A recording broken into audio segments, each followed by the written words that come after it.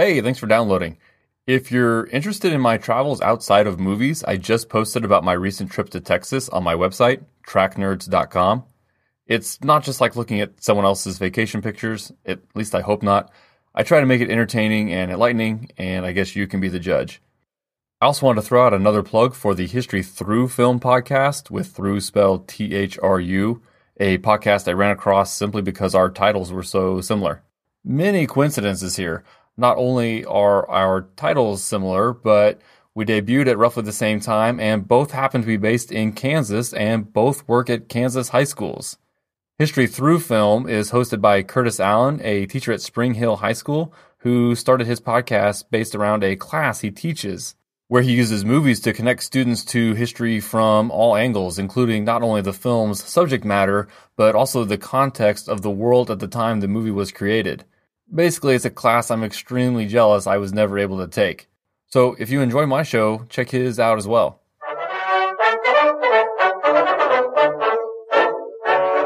Hello and welcome to History and Film. I'm Rich Simmons.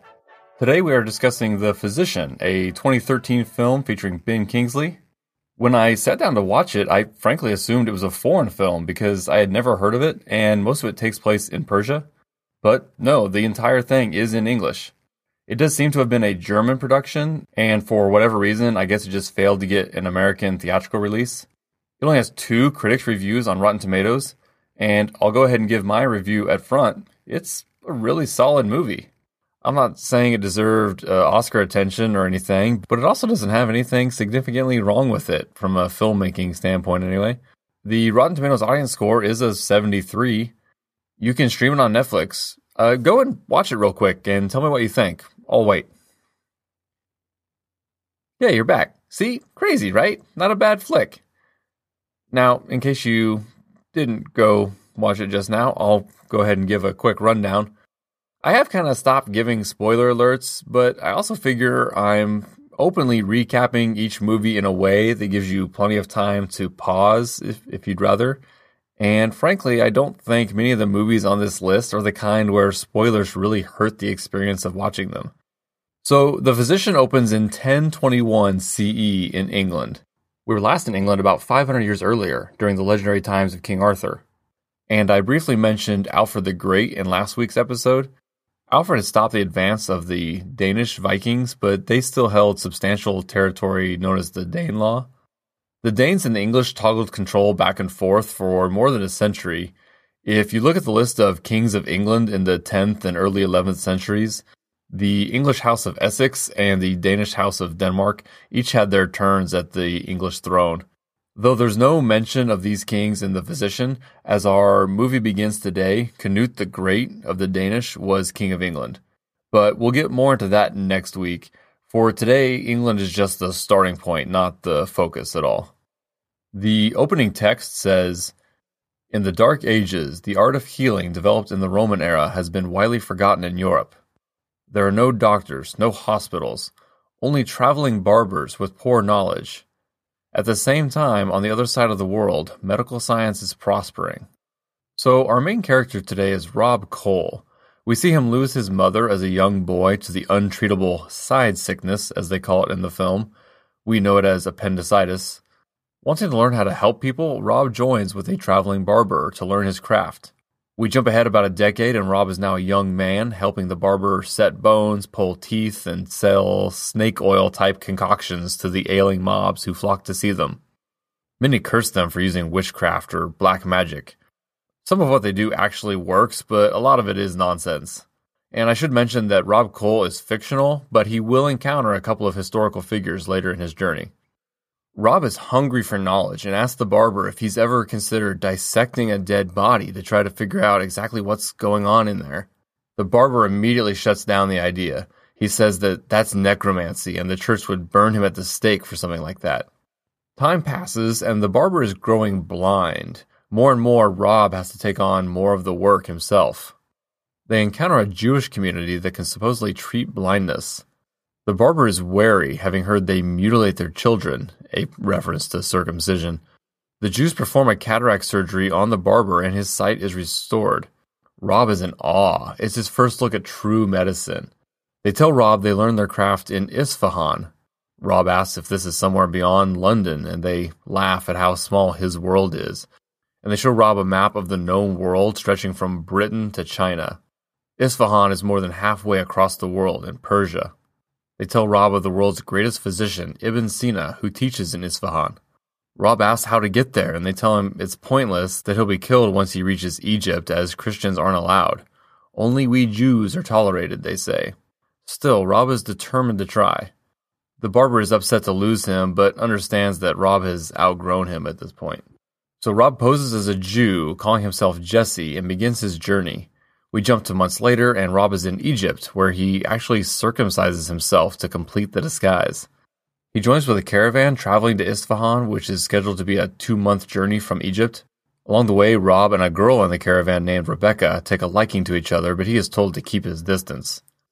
And a massive sandstorm hits near the end of their trip, and only Rob is seen making it to Isfahan alive. He's initially rejected at the school. You can't just show up with no money and no letters of recommendation and expect to be a student at the best school in the world. But he lucks out and is taken into the hospital as a patient after being wounded and is treated by Ibn Sina himself, played by Sir Ben Kingsley. Ibn Sina takes a liking to him and allows him into the school. The student body seems to be predominantly Muslim with a handful of Jews. Rob also reconnects with Rebecca, whom he had thought killed by the sandstorm, but she's getting married to an older Jewish man. Against her wishes, it's an arranged marriage sort of thing, which is why she was headed to Isfahan in the first place on the caravan. Now, while Rob is learning a lot and admiring Ibn Sina's wealth of knowledge, there's a subplot throughout the film involving those who aren't happy with the Shah. The Shah, the leader of the city, is the one who encourages the arts and sciences and embraces diversity of religion and thought. Meanwhile, the local imam considers this disgraceful and riles up his congregation against the Shah, while also conspiring with the more fundamentalist Seljuks that have been raiding the region. They've had enough of this learning nonsense and want to kick the Jews out of the city and close down the school, with the idea being, I guess, that serving Islam should be their only focus. Things kick into high gear when the Seljuks smuggle one of their men dying of bubonic plague into the city. This causes a huge panic, and many, including the Shah, flee the city. But Ibn Sina and his students, including Rob, decide to stay behind and treat the highly infectious disease. Rob asks Ibn Sina if they can cut open and inspect the corpses. Ibn Sina reacts just as vehemently as the English barber had. It desecrates the body in a manner against all of their faith. And Rebecca also ends up in their hospital as one of those infected. Her husband has abandoned her to die and fled the city. Finally, Rob happens to notice fleas on all the victims and wonders if they are carrying the disease. Operating under this assumption, they burn all the dead bodies and set poison out for all the rats who carry the fleas, and then burn the dead rats as well. Rebecca luckily recovers. The plague wasn't fatal for everyone, and the plan worked. A little time goes by, and people return to the city, including Rebecca's husband. Everything kind of starts going back to normal. Then, out of a sort of frustration with their situation, Rebecca and Rob have sex, and he does get her pregnant. Again, as life in the city settles back to normal, Rob is called in to comfort a man dying of the side sickness, the same appendicitis that killed his mother so many years ago. Basically, all he can do is ease the man's pain, and the man asks Rob to take his body and leave it for the birds after he dies. Rob is shocked that he doesn't want to be burned or buried, but the man isn't Jewish or Muslim or Christian. He is Zoroastrian, and says his body is just the vessel for his soul. After he dies, it is nothing but a worthless husk. And I'm sure you see where this is going. In secret, Rob dissects the man after he dies, drawing sketches as he goes. He discovers the appendix in the location where people report pain during side sickness, and guesses that this is the cause of death. Then, as movies do, everything goes to hell at the same time. Rob is arrested along with Ibn Sina, who are both sentenced for death for Rob's crime of necromancy for dissecting a body. Despite Rebecca's attempts to convince her husband that he is the father of her unborn child, she winds up accused of adultery. At the same time, the situation with the Seljuks and the conservatives within the city reaches a head. The Imam prepares his followers to riot, and the Seljuks prepare to lay siege to the city. The Shah has fallen sick, and if he doesn't recover, the whole city will be lost without him to rally his troops. He's been diagnosed with, of course, side sickness. So Rob and Ibn Sina are called out of their prison cell and charged with the task of saving the Shah's life or everything is lost. They perform the world's first appendectomy, and while the Shah isn't in great shape afterward, he is able to get up on his horse and lead his men into battle. But the city is lost. Ibn Sina stays behind as his school burns down around him, and Rob escapes with Rebecca. Time passes and we close back in England. Our old friend the barber is wondering why no one is showing up to see him in London. Is no one sick in this city anymore? A boy passing by tells him it's because of the new hospital built by the physician from the Orient, Physician Cole. The barber eagerly asks the boy for details as they head off toward the hospital and the movie ends. So again, Rob Cole didn't exist, and certainly they didn't perform the world's first appendectomy. But the Shah and Ibn Sina are historical figures. The Shah was Muhammad ibn Rustam Dashmanziar. He's not particularly significant. He did rule a decent chunk of what is now Iran around this time, which included Isfahan. He was also a patron of Ibn Sina. The Seljuks were an issue, but Muhammad here mostly held them off. It was actually under his son and successor that the Seljuks overran the place. The Seljuks were a Sunni band of ethnic Turks that, let's say, aggressively migrated into Persia. They did take control of Isfahan about 10 years after the death of the Shah we just mentioned. Don't make me try to pronounce his name again. About 40 years later, at their height, the Seljuk Empire controlled land from Anatolia, modern Turkey, to India. The city of Isfahan today is the third biggest city in Iran.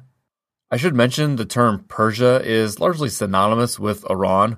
Iranians speak Persian, and all these Persian empires we've mentioned over the centuries are roughly centered around modern Iran. Also, something that's never really been on my radar until now is UNESCO and its list of World Heritage Sites around the world. I'm going to blame my American education. UNESCO is the United Nations Educational, Scientific, and Cultural Organization. World Heritage Sites are basically geographical features or regions or man-made structures of great cultural or historical significance. In the U.S., for example, these sites include many of our national parks, plus things like the Statue of Liberty and Thomas Jefferson's home at Monticello. There are over 1,000 World Heritage Sites across the world, so I'm sure I won't mention every one we come across, but it would seem to be worth your time to check out any of them you happen to find yourself near. I bring this up because Isfahan is home to one of them. Nakshi Jahan Square, I didn't pronounce that right at all. Basically, it's a large public square built around 400 years ago, bordered by a couple of mosques, a palace, and a large gate. The Buddhist temple of Borobudur in Indonesia, which I mentioned in a previous episode, is also a World Heritage Site.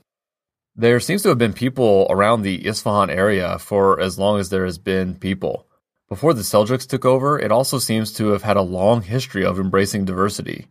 In the 6th century BCE, during the reign of our old friend Cyrus the Great, who conquered Babylon, the ethnically diverse Isfahan served as an example of his religious tolerance.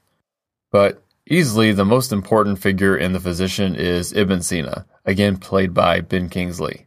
He was also known as Avicenna, which I guess sounds similar, but it's spelled completely different. Here's your word of the day, everybody. Polymath. A person with expertise or knowledge in a wide range of fields, so people like Leonardo da Vinci, Benjamin Franklin, or maybe even Elon Musk today. Ibn Sina was a famous polymath of the Islamic Golden Age. I couldn't actually find evidence of a school in Isfahan like the one we see in the movie, but he studied and wrote on everything from physics and astronomy to theology and poetry, and yes, medicine does seem to have been his main focus. Searching the name Avicenna in Amazon yields several books by and about Ibn Sina that you can check out. He claims to have memorized the Quran by the time he was 10 years old, and that he read Aristotle's Metaphysics 40 times. When he was 18, he was already a fully qualified physician. Again, this was 1,000 years ago. So he basically traveled around the region, practicing medicine, giving lectures on things like astronomy, and often serving in the courts of noble families. He was well known and well respected. And the last decade of his life was in the service of the same Shah we met in today's movie. When he grew ill and friends told him to take it easy, he supposedly said, "I prefer a short life with width to a narrow one with length." Which, let me say, what an interesting way to look at it, right?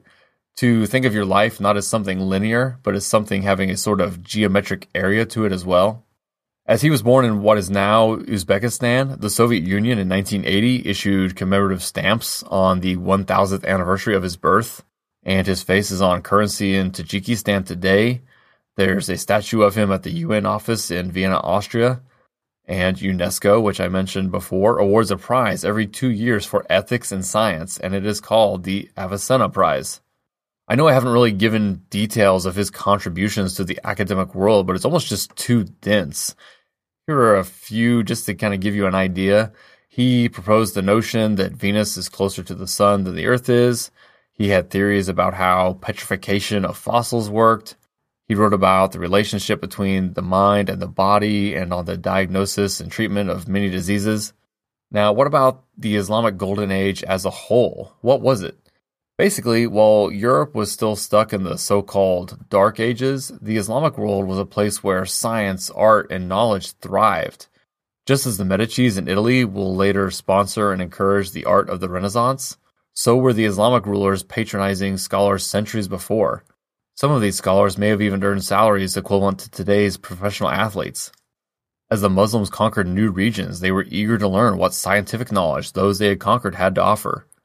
In fact, many ancient works of the Chinese, Greeks, Phoenicians, and others may have been lost forever if not embraced and translated into Arabic during the Islamic Golden Age. For 4 centuries, the House of Wisdom in Baghdad served as a library and center for knowledge and intellectual study before it was destroyed during a Mongol invasion. The University of Al-Qarawiyyin, again, I'm not saying that right, in Morocco is the oldest continually operating degree-awarding institution in the world. It has been open to students since 859 CE and was founded by Fatima al-Fihri, the daughter of a wealthy merchant. Finally, of course, our good friend algebra comes from this part of the world. The word comes from the Arabic al-jabr, meaning reunion of broken parts. I want to briefly mention human dissection as the taboo surrounding it was so important to today's story. History is a little unclear here as the practice may not have always been documented. It does seem to be something that all across the world went back and forth from periods where it was allowed and even encouraged to periods where it was frowned upon, if not directly forbidden. I couldn't find any reference to it actually being considered a form of necromancy, though. As to the Zoroastrian man whom Rob dissected in the movie, I probably could have mentioned Zoroastrianism back when we talked about the roots of Judaism or Christianity. It seems to be about as old a faith as Judaism and is still practiced today, though only by less than 250,000 people. It's significant as it may have predated Judaism with ideas like monotheism, heaven, and free will. Speaking of cutting people up, what's with circumcision? About 1/3 of the men in the world are circumcised. The origins of the practice seem to predate written history. In Genesis, I guess, God tells Abraham to do it, and this is why Jews and Muslims are almost universally circumcised.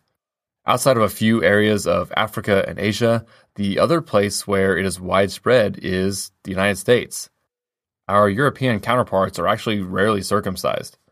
According to the humorous educational video series Adam Ruins Everything, it started in the States about 100 years ago as a sort of puritanical and ineffective way to discourage premarital sex and masturbation, similar to the more barbaric female circumcision practiced in parts of the world today. And everyone just kind of kept doing it culturally without thinking about why. There may have been times when it was considered a medical benefit, but today no major medical body either encourages or discourages the practice.